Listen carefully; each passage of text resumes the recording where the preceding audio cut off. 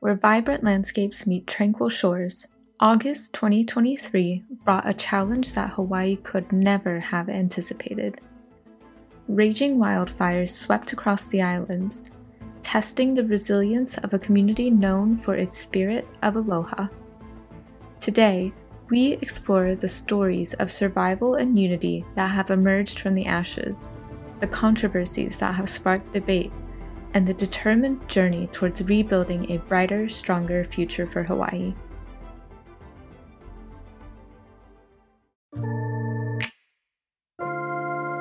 Hello, my beautiful students, and welcome back to English News Pod, the best way for you to learn practical English through the news. I'm your host and teacher, Caroline. Today, we'll be discussing the devastating wildfires that have engulfed parts of Hawaii, particularly the island of Maui. We will explore the stories of the residents who have lost their homes, the response from the government, and the contrasting experiences of tourists and locals during this tragedy. Remember, you can find a full transcript of this podcast episode in the description.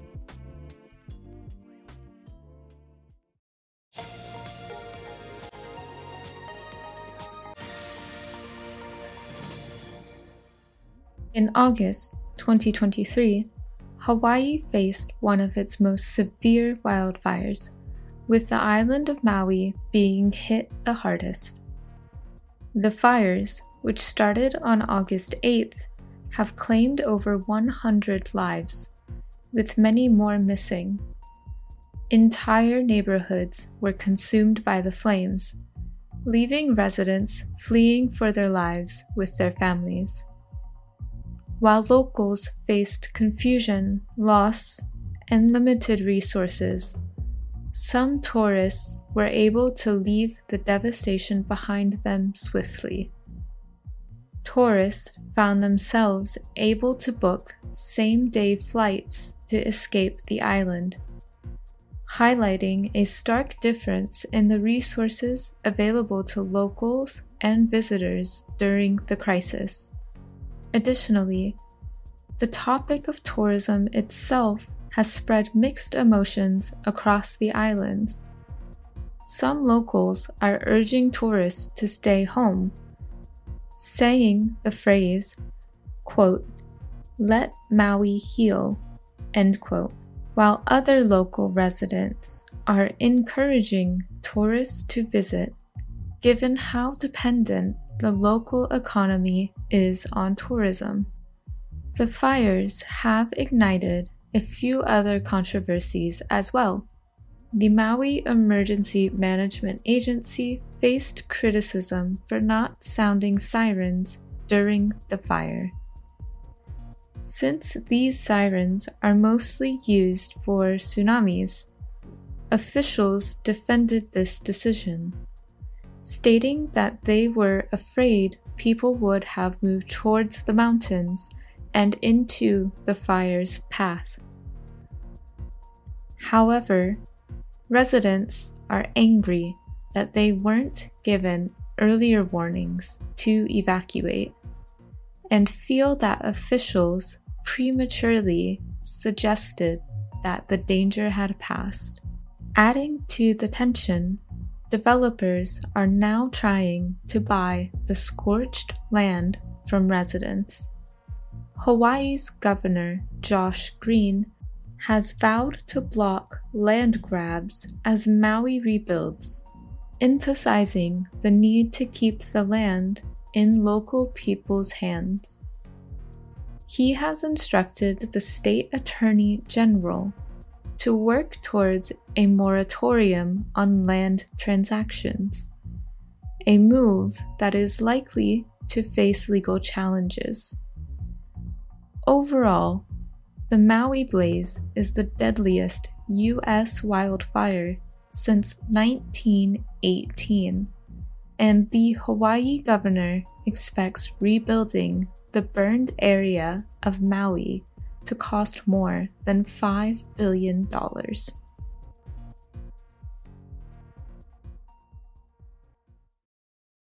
Let's try again, but this time faster. In August 2023, Hawaii faced one of its most severe wildfires, with the island of Maui being hit the hardest. The fires, which started on August 8th, have claimed over 100 lives, with many more missing. Entire neighborhoods were consumed by the flames, leaving residents fleeing for their lives with their families. While locals faced confusion, loss, and limited resources, some tourists were able to leave the devastation behind them swiftly. Tourists found themselves able to book same-day flights to escape the island, highlighting a stark difference in the resources available to locals and visitors during the crisis. Additionally, the topic of tourism itself has spread mixed emotions across the islands. Some locals are urging tourists to stay home, saying the phrase, quote, "let Maui heal," end quote, while other local residents are encouraging tourists to visit, given how dependent the local economy is on tourism. The fires have ignited a few other controversies as well. The Maui Emergency Management Agency faced criticism for not sounding sirens during the fire. Since these sirens are mostly used for tsunamis, officials defended this decision, stating that they were afraid people would move towards the mountains and into the fire's path. However, residents are angry that they weren't given earlier warnings to evacuate and feel that officials prematurely suggested that the danger had passed. Adding to the tension, developers are now trying to buy the scorched land from residents. Hawaii's governor, Josh Green, has vowed to block land grabs as Maui rebuilds, emphasizing the need to keep the land in local people's hands. He has instructed the state attorney general to work towards a moratorium on land transactions, a move likely to face legal challenges. Overall, the Maui blaze is the deadliest U.S. wildfire since 1918, and the Hawaii governor expects rebuilding the burned area of Maui to cost more than $5 billion.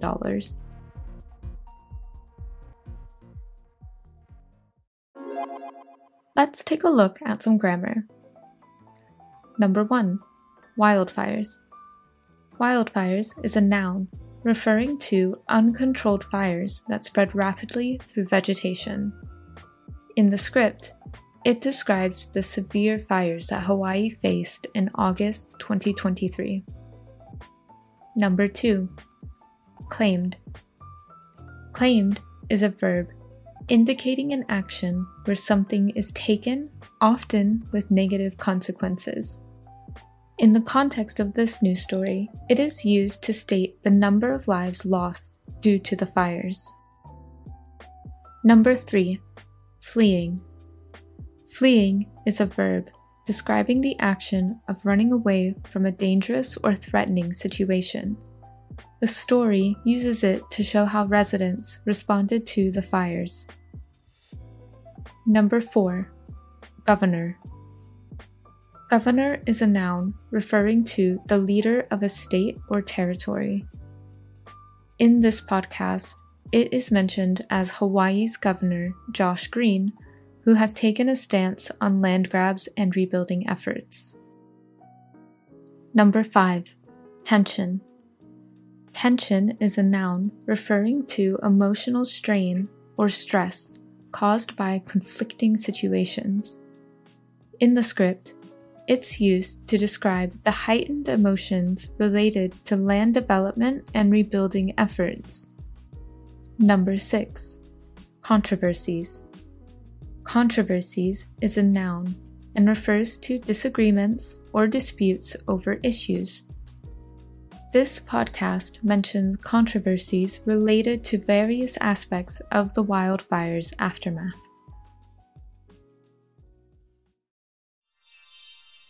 Bonus.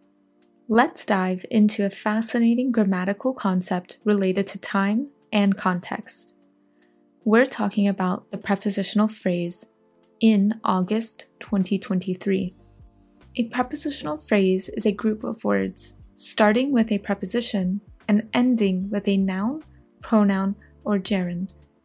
In this case, in is the preposition, and August 2023 is the noun phrase it's connected to. But why is this seemingly ordinary phrase so important? Let's break it down. In August 2023 gives us more than just a date. It provides a time frame that narrows down the occurrence of the event we're discussing. Just as a spotlight focuses on a particular area of a stage, this phrase illuminates the specific month and year when the severe wildfires struck Hawaii. Imagine the difference if we only said, in 2023, or in the summer. While those phrases provide a general idea, they lack the precision that in August 2023 offers. The added context ensures that you, the listener, understand exactly when these events took place, enhancing your comprehension of the situation and its significance. That wraps us up for today. If you liked this podcast, please subscribe and follow. Thanks for listening, and I will see you soon for more news in English.